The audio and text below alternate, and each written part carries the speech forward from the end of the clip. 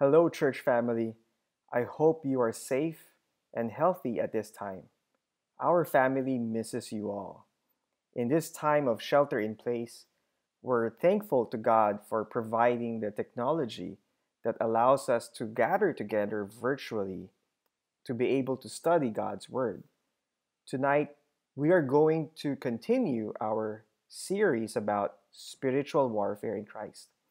And we are going to focus on the armor of God, which is found in Ephesians chapter 6, verses 14 to 17. Our format today is that we're going to read the passage, study the passage, and have a Q&A session later. First, let's open in a word of prayer. Dear Heavenly Father, we are eternally thankful for the gospel that you've revealed to us in Jesus Christ. We're thankful that even though that we still live in this dark, broken, and fallen world, that you are with us, especially in this time of COVID-19. Please open the eyes of our hearts to know your word. May we have humble hearts to know your truth and be able to turn our eyes upon Christ.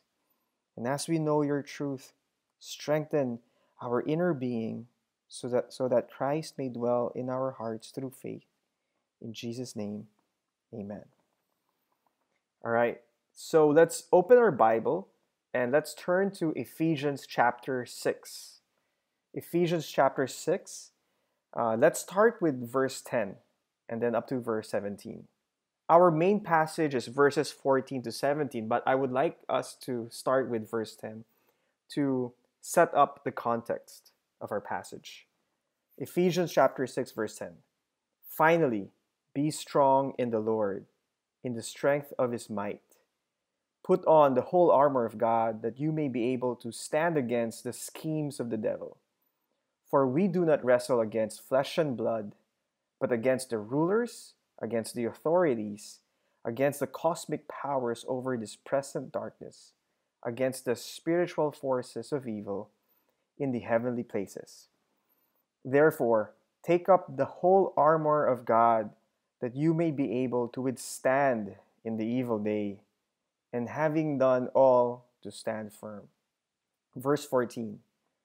Stand therefore, having fastened on the belt of truth, and having put on the breastplate of righteousness, and as shoes for your feet, having put on the readiness given by the gospel of peace. In all circumstances, take up the shield of faith, with which you can extinguish all the flaming darts of the evil one. And take the helmet of salvation, and the sword of the Spirit, which is the word of God. If you've been following the news lately, one of the most talked about topics is the lack of personal protective equipment like masks for our frontliners in the medical field. No one can deny the importance of wearing a protective equipment in a time of war. Our world is in a war right now, with one of the greatest pandemics in our history. The governor of New York, which is the epicenter of COVID-19 in our country, said about coronavirus. He said that it's an enemy that attacks the weakest among us. This is a different kind of enemy. It is an insidious, an invisible enemy, and people are going to die. End of quote. We, as Christians, have an enemy far more dangerous than the coronavirus. He's been a murderer and a liar since the beginning. He is a crafty and scheming serpent who slanders, accuses, puts doubts in the minds of people, who prowls like a roaring lion, seeking someone to devour. Yes, we are at war against the devil. Satan is powerful. But remember, he's a defeated enemy. He was defeated by our Lord and Savior Jesus Christ at the cross. Satan is defeated, and yet he still attacks God's children. We are still at war while we live in this world, he is committed to our destruction. And we are commanded to put on the whole armor of God to stand against his attacks, which is found in verse 13. Now, the second half of chapter 6 is Paul's conclusion to the book of Ephesians. The spiritual armor of God is not a different and standalone topic. In fact, the words that we find the armor, like truth, righteousness, faith, salvation, gospel, peace, word, have all been mentioned from chapters 1 to 5. Chapters 1 to 3, if you remember, is about who we are in Christ. Chapters 3 to 6 is about our walk in Christ. And this last part of chapter 6 is our protection in Christ. Now, for our protection in Christ, Paul used the image of a Roman soldier or a Roman soldier's armor to put on, connected to the spiritual truths that he has been saying all throughout the whole book of Ephesians. Now, to set some historical context, when Paul was writing to the Ephesians, he was in house arrest. He was chained to a Roman soldier. So when Paul was describing the armor, his audience was familiar with it, and they could picture these pieces of armor. Now, I cannot show a PowerPoint slide, but at least I can show a visual aid. So I bought my son a Roman soldier toy, right? So I hit two birds with one stone. So this is a Roman soldier toy. And as you can see in his stance, he is both in a defensive and offensive position, right? And Paul stated about the belt. The belt of the Roman soldier, right, is very important. You know, the Roman soldier wore a tunic of loose-fitting clothing, or a loose-fitting clothing and other weapons. The tunic is this red part here, right? Since ancient battles were mostly hand-to-hand combat, the loose tunic was a potential hindrance and danger. The belt secures the loose materials, right? And he's ready for war when he wears that. Now, the breastplate. The breastplate, as you can see here, is both at the back and at the front. It is a strong molded metal chest that covers the soldier's upper body, protecting his most vulnerable parts, his heart and other vital organs. The third piece of armor is his shoes, the footwear. You know, Roman soldiers wore footwear that are like sandal boots with nails under them to grip the ground in combat that helps him stand his ground. Now, the next armor is the shield. Soldiers need a shield to protect their bodies against the offensive weapons of attacks from their enemies. There's also the helmet. It protects the head, always a major target in battle. And lastly, we have the sword. A sword was a soldier's only weapon, and it can be used for both defensive and offensive purposes. Now, Paul's audience back then would be able to picture the armor during their time. Paul used the Roman soldier's armor as an image linked to spiritual truths. So from a spiritual context, when Paul is talking about putting on the whole armor of God, he means putting on Christ. That's in Romans chapter 13, verse 14. This passage is connected all the way back to Ephesians 1 and all the first half of chapter 6. It's all connected. And based on our passage, spiritual warfare is about the believer trusting, depending upon God and His power. Spiritual warfare is not about praying a magical prayer and all of a sudden the armor comes to you. It's about fulfilling all that they are in Christ and all that they have in Christ, walking in Christ likeness by faith. Now let's take a closer look at the armor of God. Number one, the belt of truth. Verse 14 says, "Stand therefore, having fastened on the belt of truth." Truth is mentioned 6 times in Ephesians. An example is chapter 1, verse 13, which is the content of doctrine that we are to believe. So that's biblical truth. The belt of truth puts on the biblical beliefs of the Christians as a whole.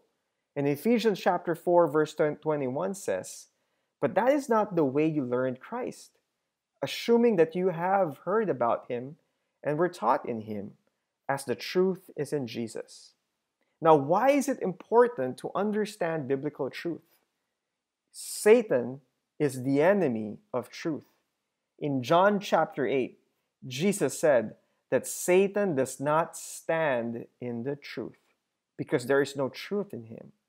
He speaks lies, and humanity fell into sin because Eve bought the devil's lies rather than believing the truth of God. If you go to battle not being grounded in truth, being spiritually confused, you will be defeated. And just like Eve, you'll fall to the devil's trap. You're going to use your feelings, your emotions, and experience rather than being anchored in truth. Now, you might say, "Yes, I'm knowledgeable about the biblical truth. I read my Bible every day." Now, there's a danger that it could just be all head knowledge. Truth in content is important, but the other aspect of truth is the attitude of truthfulness. It is an attitude of integrity. It is opposed to hypocrisy. This is about sincerity and commitment. And you can see why Paul used this in the context of a belt of a Roman soldier. See, in the biblical times, fastening your belt means to gird up your loins or to get ready for battle. It is used 52 times in the Bible in the context of war. Wearing the belt means having an attitude of true commitment in the battle. And that belt holds his clothes and other weapons by wearing it.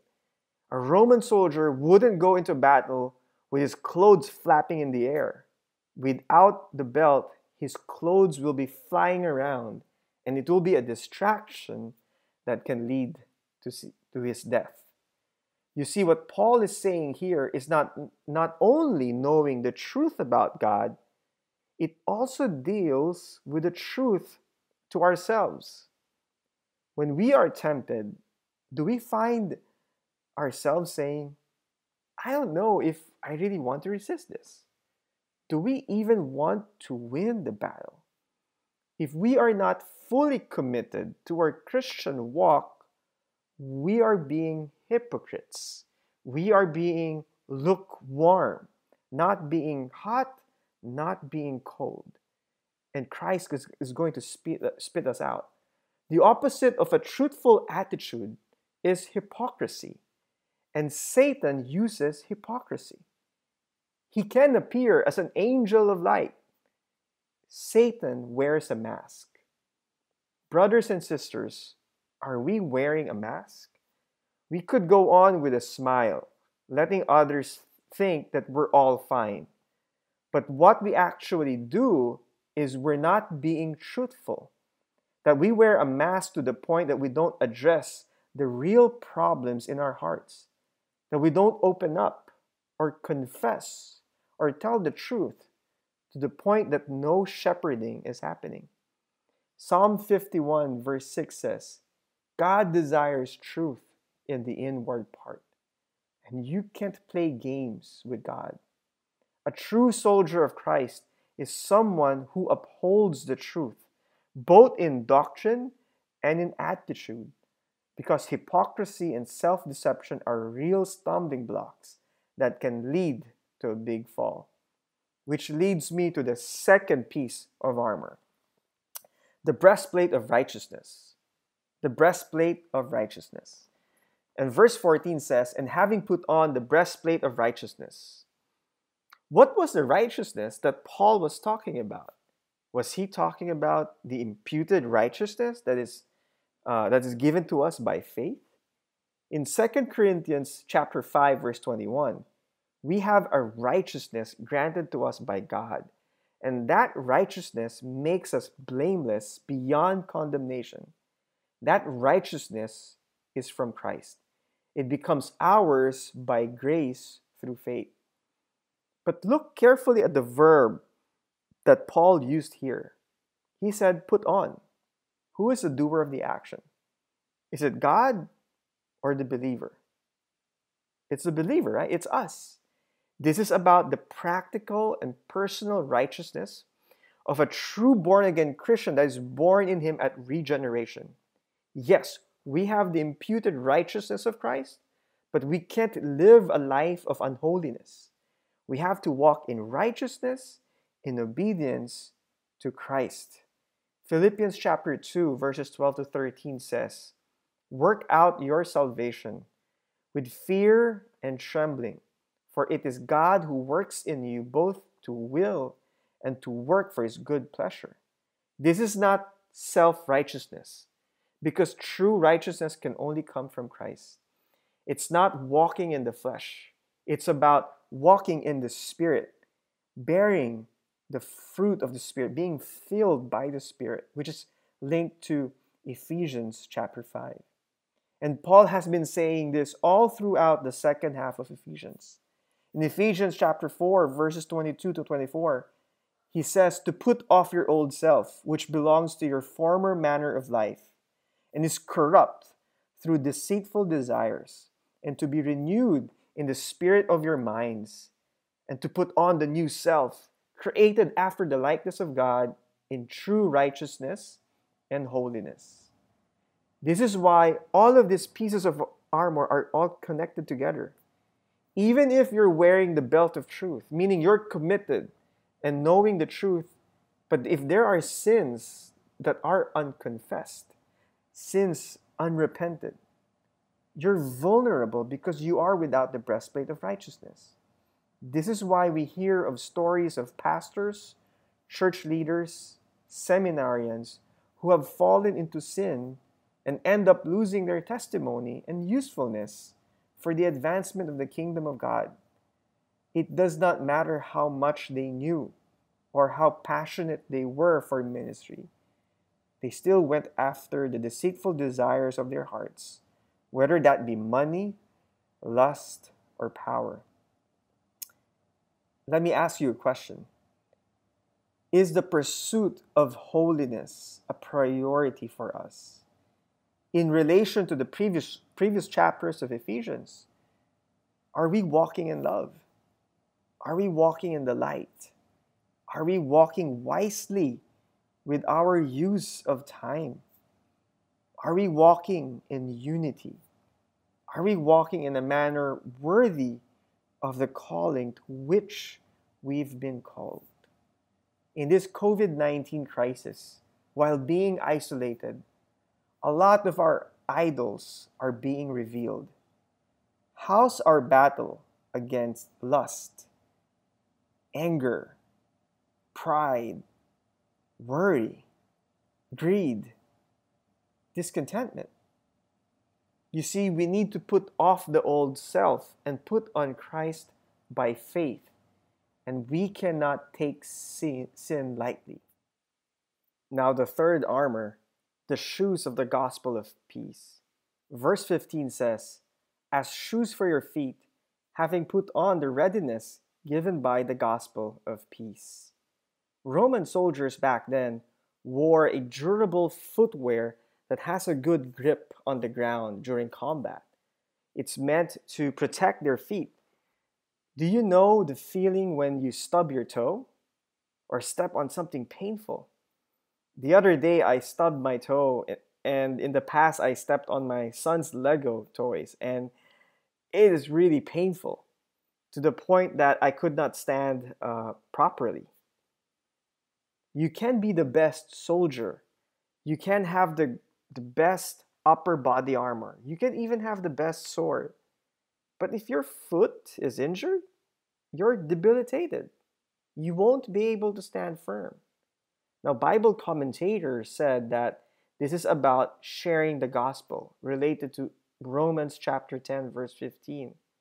But if you look at the main verb of the whole passage, Paul is talking about standing firm 3 times.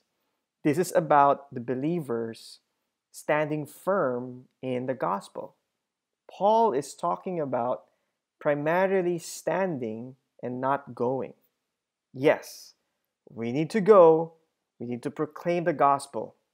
But the issue here that Paul is talking about is standing firm in a battle against the devil as he attacks us. In 1 Corinthians chapter 16, verse 13, it says, "Stand fast in the faith." And the idea here is that our feet need to be equipped to stand firmly when the attacking blows of the enemy come. Now it says the shoes of the gospel of peace. But what is the gospel in this context? It means we are at peace with God.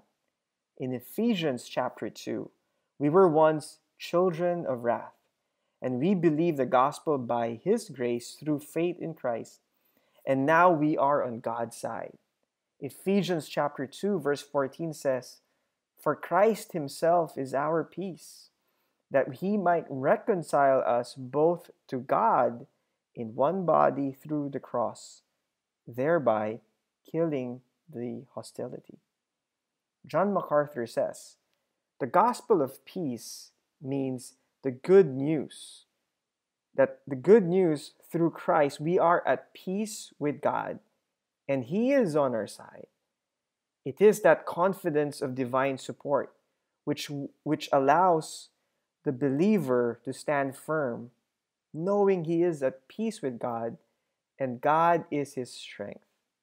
In Romans chapter 8, verse 31 and 37 to 39, it says, "What then shall we say to these things? If God is for us, who can be against us? No, in all things we are more than conquerors through Him who loved us. For I am sure that neither death, nor life, nor angels, nor rulers, nor things present, nor things to come, nor powers, nor height, nor depth, nor anything else in all creation will be able to separate us from the love of God in Christ Jesus our Lord." You see, Satan has been spreading a lot of bad news of discouragement during the COVID-19 crisis. Have we been worried and fearful too much lately? Can we honestly say we're standing firmly in peace? We have to remember and embrace the good news of the gospel of Christ, that He is on our side, that our ultimate problem is not coronavirus, but sin. And through the gospel, that through the gospel that we are no longer slaves to sin. We may fall into the thinking that the gospel is only for unbelievers, that we Christians need advanced material to move on. The gospel tells us that we belong to God and He is on our side. So when the attacks of the enemy come, we can stand fast in the faith because we have peace with God through Christ. Which leads me to the fourth armor, the shield of faith. The shield of faith. In verse 16, it says, "In all circumstances, take up the shield of faith, with which you can extinguish all the fiery darts of the evil one." Paul refers to the temptation or discouragements of the enemy that are like fiery darts. They are furious suggestions of evil, like lust, greed, pride, covetousness, anger, worry, anxiousness, discouragements, and doubts. At the core of the temptation is to make you dissatisfied. Not only dissatisfaction with what you have, but dissatisfaction with what God says you should have or gives you. Observe how Satan tempted Eve in Genesis 3. He implied to Eve that God doesn't want the best for you, or there's something wrong with what God said. Look at that fruit, Eve. It's so good to eat. He's withholding something good from you. Are you letting the serpent influence your thinking with his fiery darts? Thoughts like, is God really in control of this situation? Which attacks his character. Or thoughts like, you deserve some relief and comfort. Watch a little of ungodly entertainment, which attacks your faith in finding true rest and comfort from Christ. Or thoughts like, you deserve your best life now. You don't need to suffer, which undermines our faith in Christ, that He knows our needs far better than we do. The fiery darts of Satan can be extinguished by trusting in God and believing in what He says from His Word. And that's faith in Him, in His character, and what He says is true. Psalm 18, verse 30 says, God's way is perfect. The word of the Lord proves true. He is a shield for all those who take refuge in Him. Some of us might experience loss of jobs or pay cuts, uncertainty in our career, or maybe dissatisfaction about the current situation in this COVID-19. But let's trust our God who says that don't worry about tomorrow, for tomorrow will worry about itself. We are His children, and we're more valuable than the birds in the air, just like what He said in Matthew chapter 6. Let's trust the one who causes all things to work together for good, so that we can be molded into the image of His Son. And let's believe Him because His word is true. Now, for our fifth armor, the helmet of salvation. Verse 17 says, take the helmet of salvation. This passage is speaking to those who are already saved. Therefore, this is not about attaining salvation. So what is the helmet then? It is the assurance of our salvation. You see, Satan seeks to destroy a believer's assurance of salvation with his weapons of doubt and discouragement.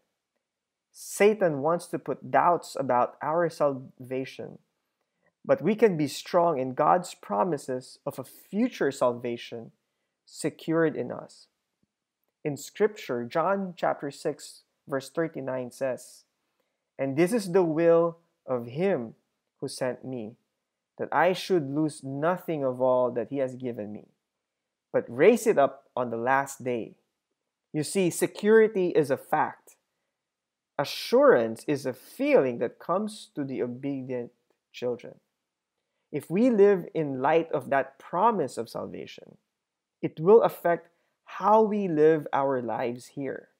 It will affect how we view suffering, knowing that everything here is temporary, but what is promised to us is eternal. To give you an illustration, I like watching sports. And usually I don't have time to watch 3 to 4 hours of basketball or football. So what I do, if my team has won, I watch the highlights. Now, during the first quarter, if they are down 15 to or 20 points, I'm not worried because I know the ending. I'm not worried if the opponent, does some trash talking, feeling that they are going to win the game. I'm not worried because I know the ending. I'm not anxious when I see the best player down because I know the ending that they will win. Brothers and sisters, we know the ending because of what it says here in His Word. We have assurance about our ending. It seems like we are down 50 points right now. I don't know what quarter it is, but we don't have to worry because we know our eternal destiny. And Satan wants to paralyze us with doubts and fear in our current battles in our salvation. But we will be able to endure because we know we won't be in the battle forever. There is an end. And not only that, we know the result of the ending. Therefore, we have hope. And lastly, the last armor here is the sword of the Spirit.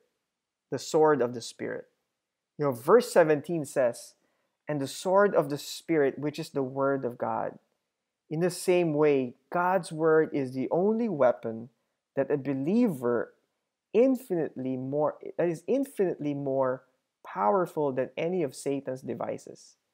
A sword was used both defensively and offensively. It's the truth of Scripture. In Matthew chapter 4, verses 1 to 11, when Jesus was tempted by Satan, how did Jesus battle against the enemy?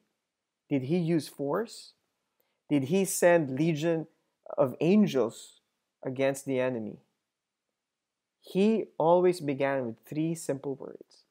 He began by saying, "It is written." He spoke the word of God, and God's word is sufficient. It is inerrant. It is infallible. It is sufficient. It is alive and active.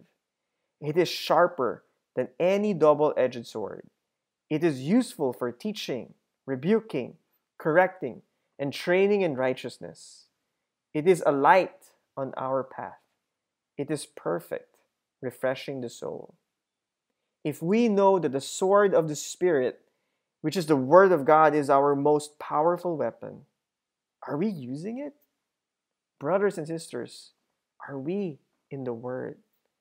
And Garrett will be expounding this more in part 3 of our series, which focuses more on the offensive armor of God. As we close, remember that Paul concludes his letter to the Ephesians that every believer is in a spiritual warfare. Wearing the armor is an expression of a believer's dependence on God to be strengthened and enabled by Him through faith, walking in Christ-likeness. It is not the armor of the flesh. This is about being Christ-like. It's putting on Christ. Easter is coming this weekend. And while Christ was still here on earth, Christ Himself wore the armor of God as He went to the cross on our behalf. His journey to the cross is the true example of putting on the whole armor of God, and His work on the cross has secured for His people the same armor He Himself wore. If you're a husband, your wife's number one need from you right now is not your problem-solving skills in this time of uncertainty. Her number one need from you is for you to be Christ-like. If you are a wife, your husband's greatest need right now during this time is not your home management skills or how perfect your home-cooked meal is.